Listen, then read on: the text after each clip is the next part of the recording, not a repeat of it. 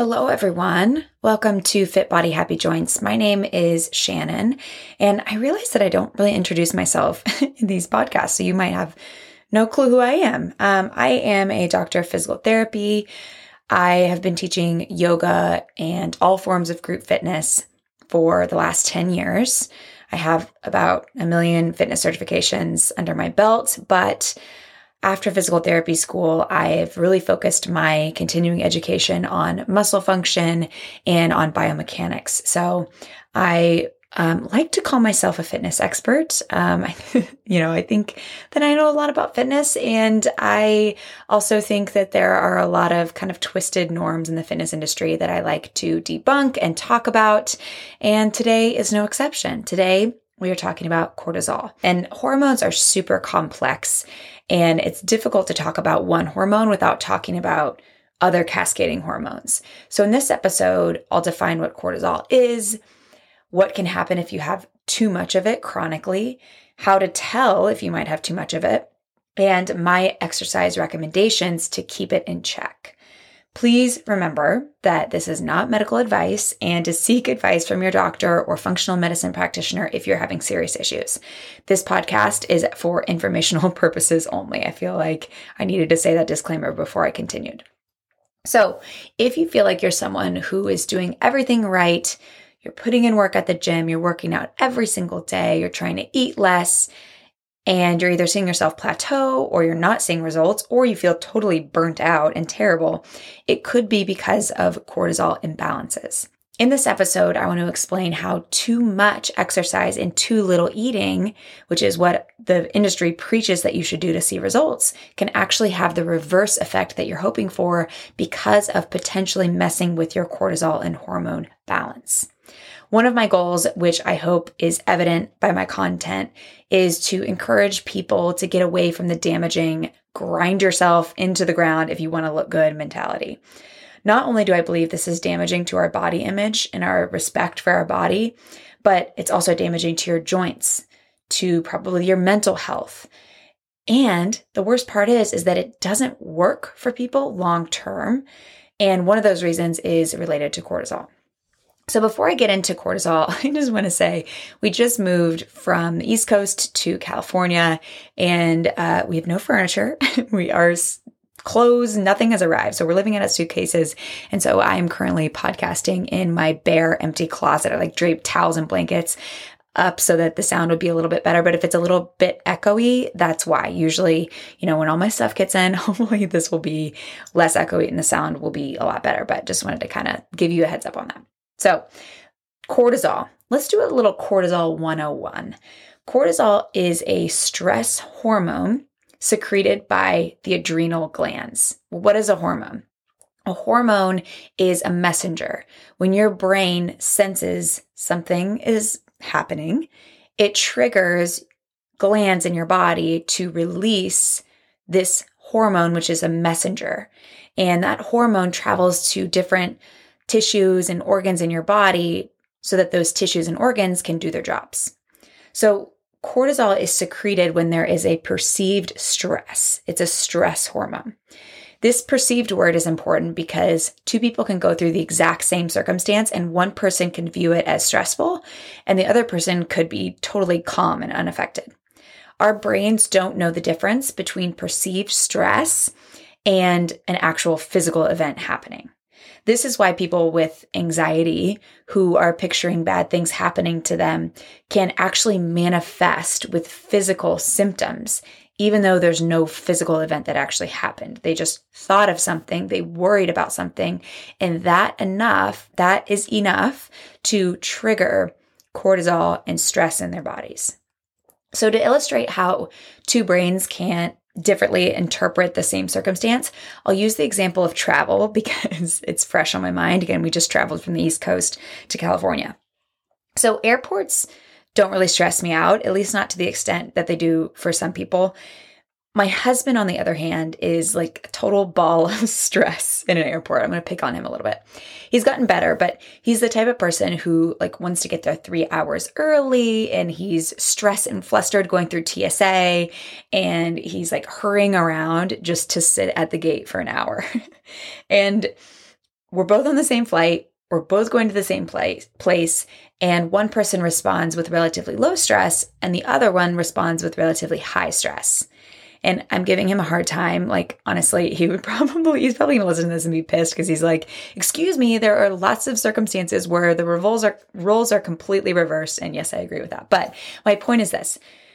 You can't always blame your circumstances for your stress. And two people with just different brain chemistries can take the same circumstance and their bodies can respond completely differently. So your brain perceives the stress. It's either emotional or it's mental or there's a physical stress like exercise. And it can be a big event or it can be a subtle event. It could be eating the wrong thing, worrying, a negative thought. When you perceive stress, cortisol is triggered to release. Stress is perceived. I want to get a little nitty-gritty here because I think this stuff is interesting. So stress is perceived in our midbrain or in our reticular activating system.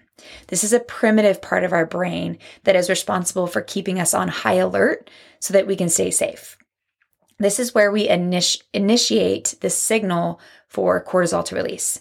So the reticular activating system in our brainstem then sends a signal to the locus coeruleus.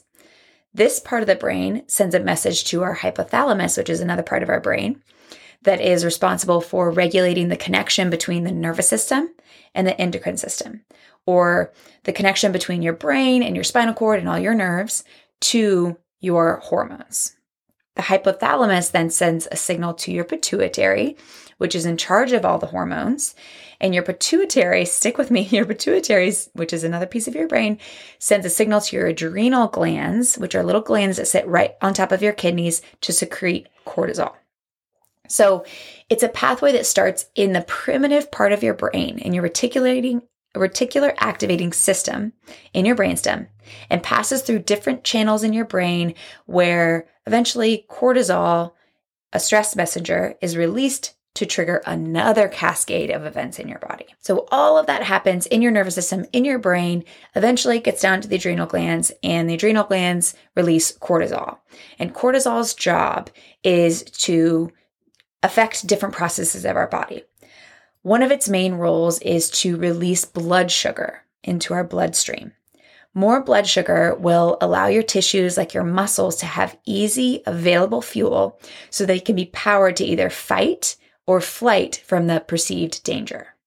This is important to note as I'm going to talk about the relationship between cortisol and blood sugar later in this episode. Cortisol is not a bad thing. It should be cyclical, where it's the highest in the morning and then it starts to slowly fall and taper off, and it's the lowest at night right before we go to bed, or at least that's how it should be. Healthy levels of cortisol will kind of follow the sun, and that's how we were evolved, right? The sun goes up, we're on high alert, and the sun goes down and we're relaxed so that we can fall asleep, recover, and do it all again. Cortisol is a catabolic hormone, meaning that it breaks tissues down. It's destructive to our tissues because it's pulling out glucose from our cells to power our bodies, to power our muscles. This isn't a bad thing if it is followed by balance of building your tissues back up or anabolic processes. At night, if everything is in check and our system, our hormones are in balance, at night our anabolic hormones kick in to recover the catabolic effects of hormones like cortisol during the day. Anabolic hormones like testosterone and growth hormone and melatonin kick in to repair the tissue that was potentially damaged during the day and allows us to recover and rest and hopefully be stronger and more resilient the next day. One of the keys to health and balance and pretty much every process in your body is to balance catabolic, the breakdown, with anabolic, or the build up. This is how you stay healthy and balanced in your body. You got to balance stress with recovery. And I feel like there's so much emphasis in the fitness industry on the stress part of things, with the pressure to work out intensely 7 days a week and grind yourself into the ground. And not enough people are questioning if maybe that's too much stress and it could be setting you back, because exercise is stress. And there's a spectrum of how intense your exercise will stress your body. So When cortisol levels are not healthy, often people will see high levels of cortisol at night. When you have high levels of cortisol at night or in the evening, you inhibit your body's natural process to repair at night and put out growth hormone and see your muscles get stronger. This will disrupt sleep and therefore brain and body recovery, right? So not just your body, not just your muscles recover at night, your brain's also recovering at night as well. If you can't recover at night because your cortisol is elevated, you aren't going to see the muscle growth and the results from your workouts. You'll potentially eventually see weight gain, be tired, feel burnt out, and generally not able to recover from the stressors of your day or stressors from your workout. This is the person that just feels like they're running on E at all times. And I'm going to talk about this later because I was that person at one point. What happens over time is that we have changed cortisol from an acute hormone to a chronic hormone. Cortisol isn't supposed to be circulating in our bodies at all times, right? It's supposed to come up and then it's supposed to come down. But we have disconnected our sense of natural living with the sun. We are on our screens at all hours of the day, even after the sun is set, messaging to our brains that we should be awake and alert because of the light that's coming through our eyes. And on top of that, we add too much exercise, which is another huge stress to our system, and this whole issue can compound. I'm going to talk about how this becomes a spiral later in this episode. It's important to note that it's not about eliminating cortisol altogether. It's about getting the rhythm right. Disease and pathology and even things like weight gain occur when these loops are disrupted and out of balance. I also want to say that this podcast is not intended to scare you or make you feel like there's something wrong with you. Our bodies are extremely resilient. This is just to give you information for you to kind of reflect on your own routines and decide whether or not your routines are working for you or working against you. So nothing to be afraid of, nothing to like hyper-analyze, just information for you to take in and consider. So let's talk a bit about cortisol's relationship to body composition. First, I want to say that I'm not a weight loss program. I believe in building your body up by dosing exercise in a way that will improve your metabolic system, improve your muscular system, hopefully improve your body image, all while keeping your joints healthy and preserved, building you up rather than wearing you down. Many times weight loss is a side effect if people are eating correctly for their body and trying to build muscle. I tend to think your body composition improves when you focus on the right things like building muscle and stressing your system appropriately without overstressing it. And of course, fueling properly for your body with healthy, balanced, nutritious meals. But cortisol is an important player in your ability to gain muscle and improve your body composition. Cortisol is a stimulating hormone. Its job is to kind of key you up so you can be ready to fight or flight from danger. Cortisol will increase blood sugar, allowing you an easy fuel source to power your muscles so that you can run away or you can fight your way to safety. In chronic elevation of cortisol, you see negative consequences. Cortisol signals to your body to pull glucose out of muscles and out of your liver to give you energy, which is why you can see muscle loss with chronically elevated cortisol, and which is why elevated cortisol is so damaging to your body composition. Because as I've said over and over, muscle is key to keep your metabolism high, and with less muscle, you will more easily gain fat. So muscle is extremely important for your overall body composition and metabolic health. So if your body has more circulating glucose because your cortisol is so high and it's sensing you need available fuel sources since you might have to fight or flight at any given moment. And because you have more circulating glucose, you will have to secrete more of another hormone called insulin to help deal with the blood sugar increase. Let's talk quickly about insulin, which is another important hormone in this cascade. When you eat, your food is broken down by your digestive system to take out the nutrients and fuel your body. Glucose is one of those molecules that's broken down from your food and travels via the bloodstream to different cells in your body to fuel them. Glucose is basically sugar, and your cells use that sugar to process and run them. This causes your blood sugar levels to rise. So after you eat, your blood sugar levels rise. Your pancreas responds to this rise in blood sugar by secreting insulin. Insulin is what signals to your muscle cells and other cells to bring in glucose for energy to power your movement. So let's say you want to go on a walk. Insulin travels to your muscle cells, opens the gate so that glucose can come in, and your muscle cells can use that glucose as energy to power your legs so that you can go on a walk. So without insulin, your cells won't be able to use glucose to power their processes like exercising or walking or any type of movement. So when you have increased levels of cortisol, you produce more blood sugar, then more insulin. The more insulin you secrete, the less sensitive your receptors get, and you start to get insulin resistance. Insulin resistance, which I talked about, I think in a couple episodes ago about the first cardio episode I did, I think I talked about insulin resistance. Insulin resistance is when your body has elevated levels of insulin, which puts you in fat storage mode. So insulin resistance is not what we want. The less sensitive your insulin receptors, you secrete even more insulin and circulating blood sugar. This becomes a chronic spiral, and the circulating blood sugar is often turned to fat, typically fat around your waistline or belly fat. Insulin resistance is not just for overweight people. Some people can look great on the outside, but on the inside, their insulin sensitivity is not good, which will lead to health issues because your body can often compensate for insulin for years. I'm going to talk later in this episode about how I was super thin at one point, but definitely had some insulin resistance issues. So this is not just for diabetics. This is really can be an issue in anyone. So it's important to take these things into consideration and not wait until you have symptoms to start thinking about these things. So insulin resistance is not really desirable, and insulin sensitivity is desirable. The more insulin sensitive you are, the easier it is to improve your body composition.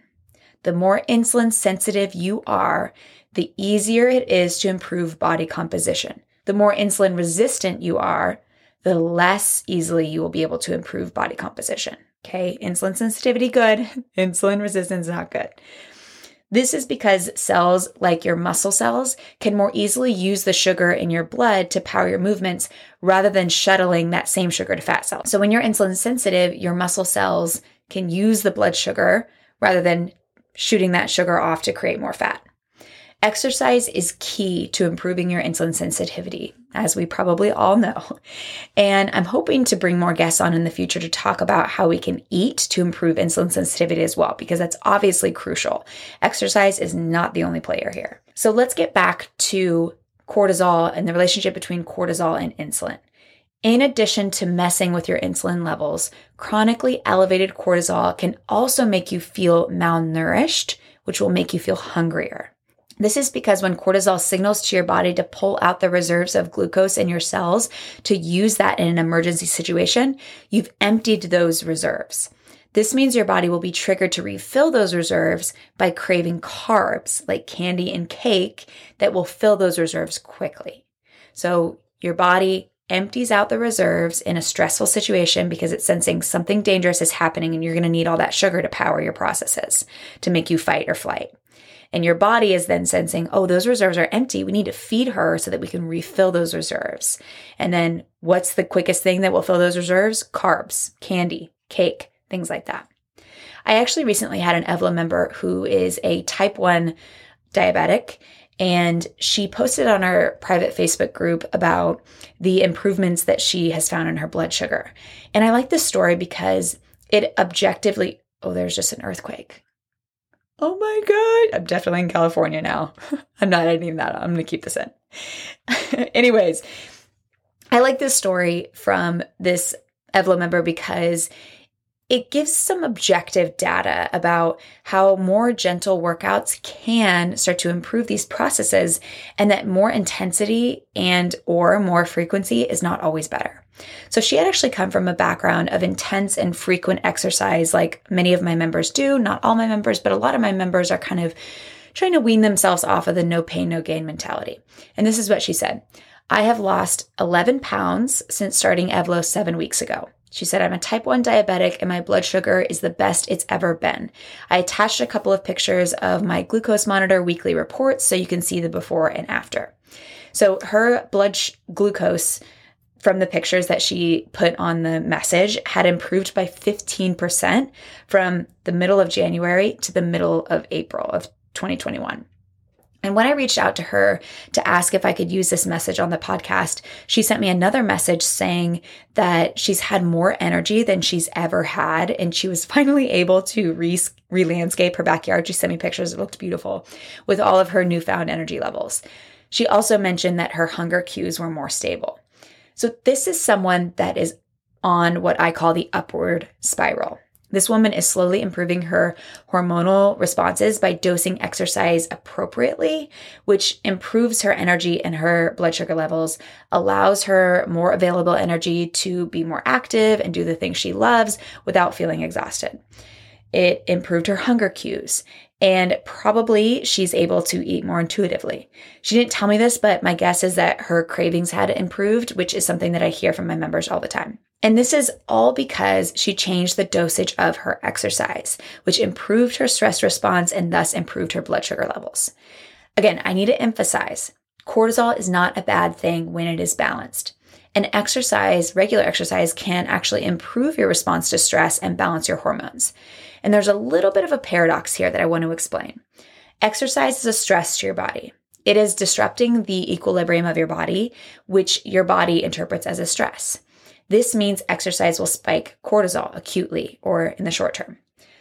Chronically elevated cortisol will result in problems in your body, as I discussed earlier. However, regular exercise is shown to improve your response to stress, even though it acutely spikes cortisol, or it spikes cortisol kind of right away. So the answer is not to stop exercising altogether. Please don't hear me wrong. The answer is to figure out how to dose exercise in a way that your body responds favorably to.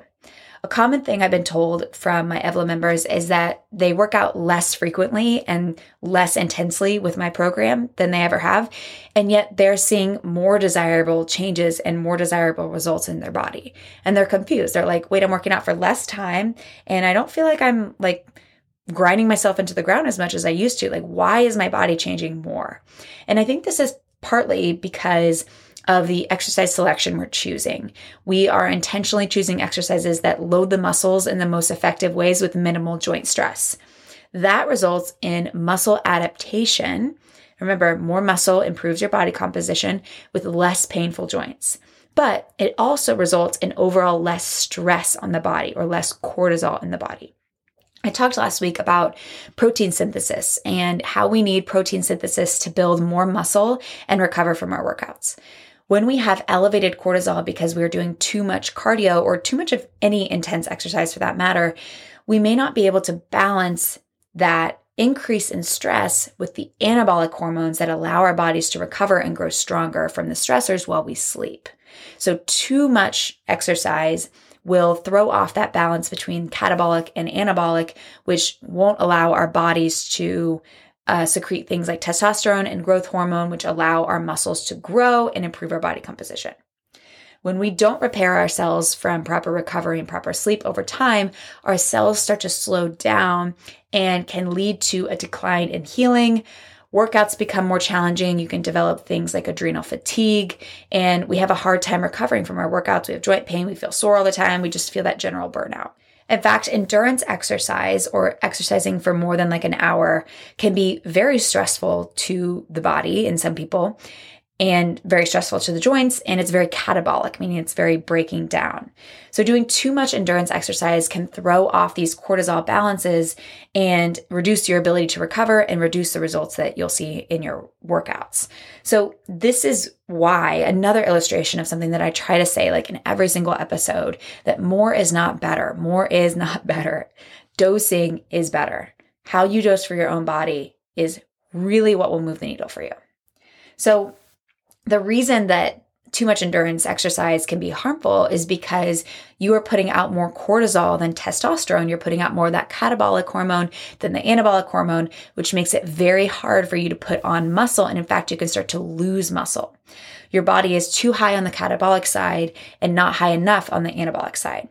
You can sometimes see or often see changes in your body composition because of this. So if you look at an endurance athlete versus a sprinter, the endurance athlete is probably training much longer for longer sessions than the sprinter is, but they have much less muscle. And sometimes you can even see more fat on them than you do with the sprinter. So it's not about doing more. It's about doing the right amount. So that takes me to this question, which I'm sure all of you are thinking. How much exercise is too much and can lead to chronically elevated levels of cortisol and then eventually lead to all these negative side effects that I laid out? Some people can exercise intensely, cut their calories, and respond amazingly. They can see amazing changes in their body composition. They feel energetic and they feel happy and stable mood and all these things and have perfectly healthy bodies their whole lives. But many women do the same routine. And I'm saying women because most of my members are women, but this can apply to men as well. But many people do the same routine as someone else and they end up seeing negative effects. So how can this be? How can you eat the same and work out the same as someone else and have completely different results? One of these reasons is because of cortisol. I talked about how cortisol is released from a perceived threat, both physically and mentally. We can think of stress as a bucket. And I didn't make up this stress bucket analogy. I have heard it talked about a lot, and I think it's a great analogy.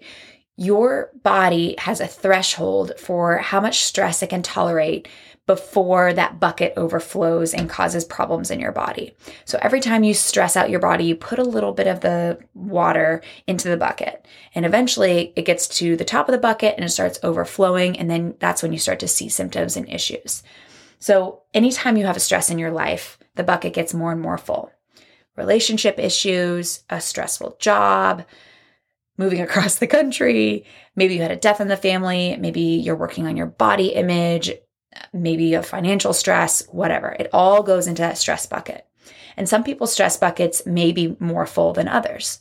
But once your stress bucket is overflowing, you don't have space for the anabolic processes to come in and heal and recover your body.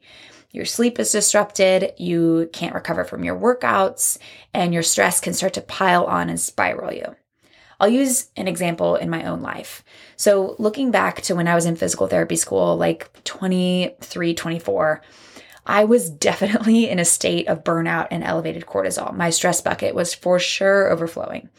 I was stressed from an intense school program. I was stressed about money. So I was trying to work on the side by teaching fitness classes and babysitting. I think I was even bartending at one point. On top of all of that, I was going out on the weekends and drinking with my friends. I was not sleeping well, and I was exercising intensely, like pretty much every day, 6 to 7 days per week. And my body felt horrible. I looked thin, but my body felt like it was 90 years old. I felt fragile.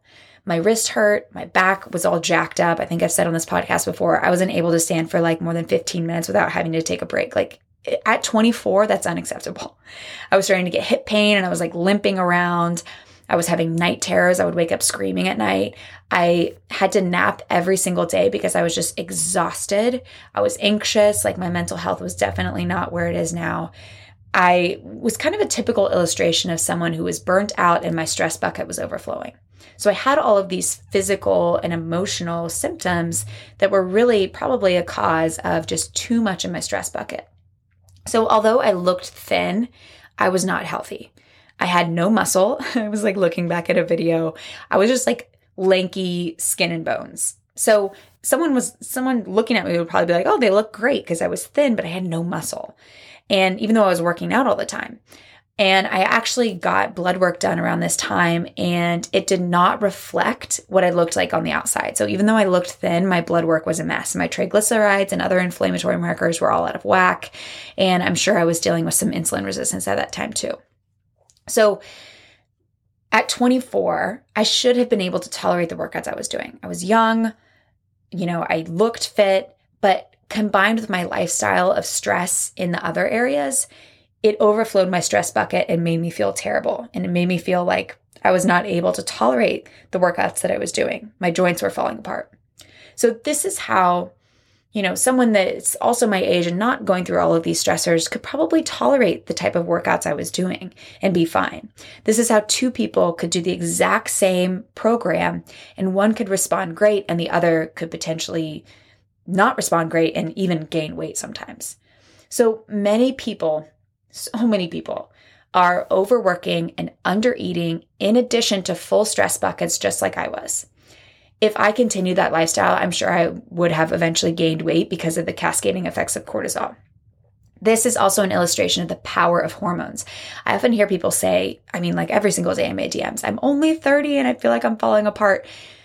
These stressors, these hormones see no age.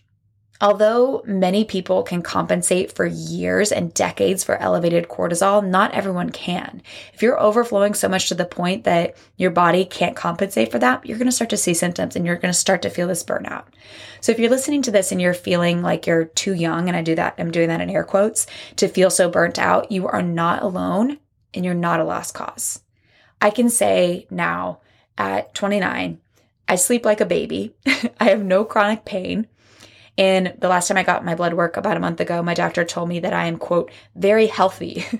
And I feel emotionally stable. I feel like a different person. I was telling my husband, I feel like I've closed a chapter in my life and I have stepped into like this new version, because I almost like don't recognize myself sometimes with how I handle my emotions and how my body physically feels. It feels completely different. And also, there's no way in hell I could have started the business that I have now back then when I was feeling burnt out and didn't have any emotional or physical or mental bandwidth. We so often hear that more exercise is better. You got to exercise more and you got to eat less for weight loss. And that's the formula. And this simply isn't true for everyone. Some people need to eat better and exercise better, not eat less and exercise more.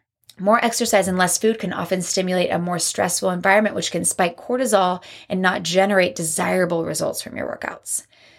So you may be wondering if you are potentially overdoing it in your workouts. If you're working out, 6-7 days a week intensely and you feel good, maybe you should carry on. But I think for most people that are working out intensely often, they might be overflowing their stress bucket and potentially leading themselves down this cortisol spiral. So here are some symptoms to look out for.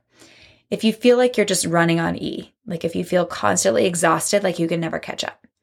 Bloating, and this has to do with poor digestion because cortisol can affect digestion. Fatigue, like taking a long time to get up in the morning.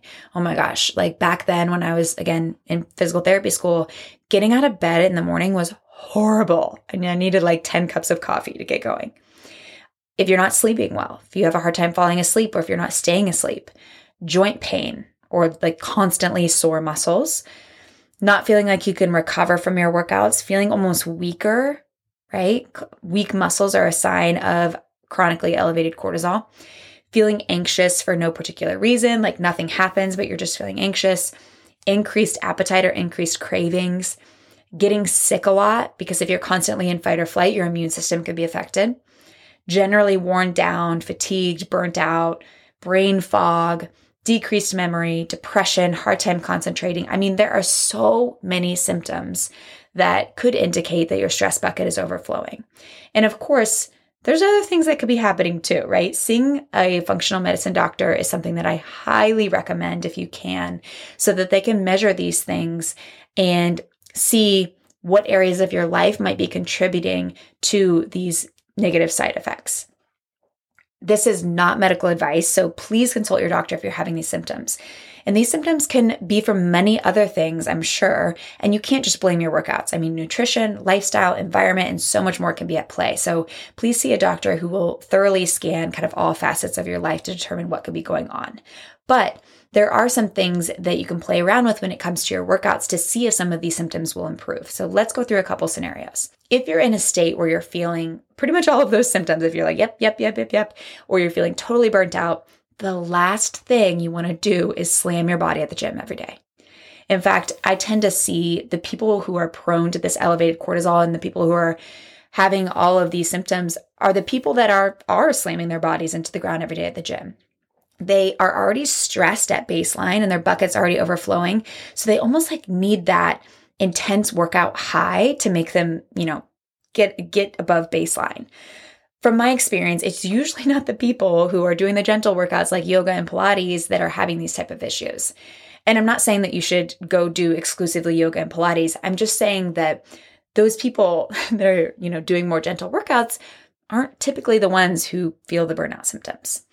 If you're in that camp of overdoing it on the exercise and you're feeling burnt out, it might be best to take a step back, focus on your nutrition, focus on more gentle workouts that are still focused on building your muscles, aka the Evlo classes. And that way your endocrine system and your hormone system can start to balance out and get a little bit of a break.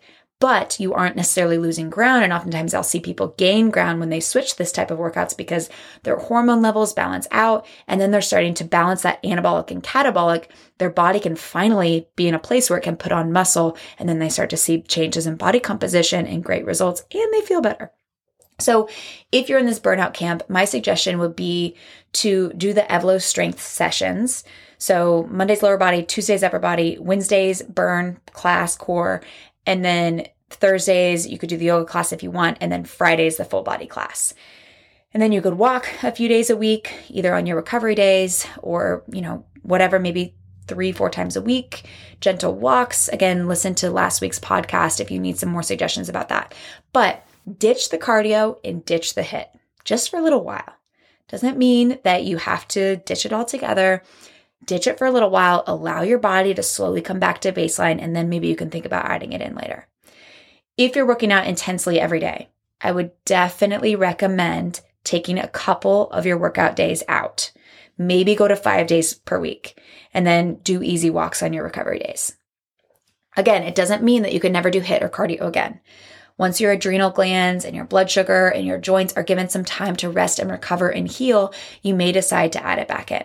And again, go back to last week's episode to learn how you can ramp cardio up or down. I know this is hard for some people because they're so conditioned to believe that you need to go hard or you go home, and that you need to go hard in the gym every single day or you're not going to see results. And I wish that this was not a norm in the fitness industry, but unfortunately that's the way it is. And this a lot of times has to do with marketing, right? People want to sell their product. They want to sell their 80-day thing where you work out every single day within that 80 days.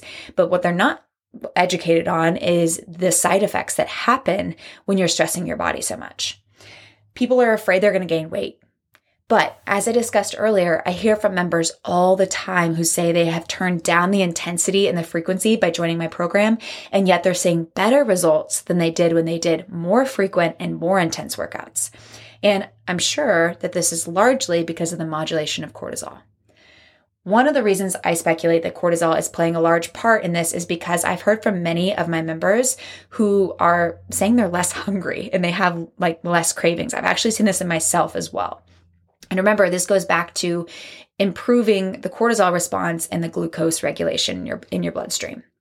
Please don't get me wrong. I'm not saying intense workouts are bad. Intense, brief workouts can be extremely helpful to help you balance your insulin levels and hormones. But if you're one of those people that's burnt out, you don't need that right now. Take it out. And then maybe you can start to slowly dose it back in. All right, let's take another scenario. If you are working out gently and you're still seeing these adverse effects of burnout, which I tend to see is much, much less prevalent than the person who is working out intensely and feeling burnt out. So if you're like, I'm already working out gently, why do I still feel burnt out? Maybe for someone like you could consider adding in a HIIT session. If you're an Evlo member, you could try Wednesday's cardio burst class. It's a really short, brief, but intense session. And some studies show that an intense but brief workout session can spike cortisol, kind of resetting it in a way so that it can fall back down to a lower level. So altering the intensity and frequency of your workouts is my very first suggestion. But some additional things you can consider adding in that are a bit more obvious are breathing and meditation. And I do hesitate to say that because I think that people think they can continue their intense and frequent routine, but just add meditation on top of that, and then that will solve their problem. And it doesn't work like that. You have to go back to what stresses are you taking out of that stress bucket. If the bucket's overflowing, you can't just add things in. You got to take things out. So not changing your stressors by just adding meditation would be like allowing the bucket to overflow every day, but like putting a towel down so that it doesn't get as wet on the floor. So adding meditation without adjusting your workout frequency and intensity is more like a Band-Aid, not necessarily a solution for most people. The benefits of meditation, though, are huge. Meditation increases frontal lobe activity. Your frontal lobe is kind of where your personality is, your decision making. So the more of that frontal lobe activity, the less your primitive brain, or that brainstem that's responsible for releasing cortisol, will be active.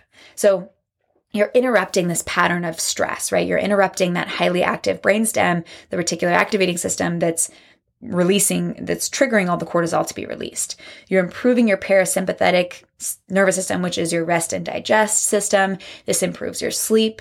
And again, when you can get better sleep, you can recover better, potentially build stronger muscles, improve your metabolism, improve your body composition, improve your mood, improve your energy. So this is why we do Shavasana at the end of every workout, why we like lay there for a minute or two. We are trying to modulate the acute stress that happens after a workout, right? You acutely or temporarily spike your cortisol after a workout. But meditation can be in many different forms. I know a lot of people have a hard time like sitting there still. You can listen to music, you can journal, you can read. Anything where you are kind of breaking or interrupting that pattern of stress can be super beneficial. Another thing that can help you improve your cortisol balance is prioritize sleep over training. So more sleep, less workouts if you have to choose. I always say that I would much rather you do 4 workout days per week and get an extra 3 hours of sleep than work out 7 days a week and get 3 hours less. Someone who is training a lot but not sleeping enough will not see the results from your training sessions. It's like putting in all the work but then not seeing the outcomes. I guarantee the person who is getting more and better sleep would run laps literally around the person that is training more frequently but getting worse sleep. Because remember, if you can't recover, you don't have anything. So if you have to prioritize your sleep over an extra few training sessions per week. And lastly, this is an important one. Don't be afraid to dial it back intermittently depending on what's going on in your life. When you go through a particularly emotional or mentally stressful time, dial it back on the intensity. If you get in a car wreck, if you lose your job, if you're having relationship issues, the last thing you want to do is grind your body into the ground when your stress bucket is fuller than usual. Give yourself some grace. You will actually backtrack yourself more if you overstress yourself rather than if you just give yourself some grace, dial it back a little bit, allow that stress bucket to be less full so it's not overflowing and backtracking you. So for example, if you're doing my program and you usually do the cardio classes, maybe you take those out. Maybe you go to 4 workout days per week instead of 5 for a little while until you feel like your emotional mental stress is a little bit more under control. Or maybe you do 5 classes per week, but one of those classes, instead of a strength workout, is a meditation class. And I have meditation classes on the membership. This will keep you, again, from overflowing your stress bucket and losing muscle, potentially gaining weight, and draining yourself of energy. Obviously, there are things that you can do with your nutrition and your mental health and your sleep, but I like to make sure I stay in my lane and not give suggestions on those areas necessarily, but rather refer to the pros for that. But I do need to acknowledge that those things are very, very important. Hopefully I'll have more experts coming on the podcast soon, so stay tuned for that. I hope this was helpful. Again, my mission is to be a player in changing the standard for the fitness industry. The go hard or go home mentality is antiquated and it just does not work for people long term. It's not good for your mental health. It's not good for your physical health. Let's get rid of it. So if you're ready to join Evlo is my online fitness program. You can go to evlofitness.com, evlofitness.com. I teach new classes Monday through Friday. And what's really cool is you can take this little quiz that gives you a suggested schedule, which is nice because that means you just show up for class. You have a program that's built for you. You just show up for class and you can let me do all the programming. We have joint friendly, but extremely effective lifting classes. Where we're not doing a million deadlifts or burpees or squats, but we're doing slow, methodical, biomechanically driven exercises. We also have a weekly Pilates class. We have a weekly yoga sculpts class. There's meditation on the membership. There's joint stability classes and joint health classes. There's low impact cardio every week and there's HIIT every week. it covers everything. We got you. So evlofitness.com, evlofitness.com. Would love to see you there. And thank you so much for listening. We'll see you next week. Bye.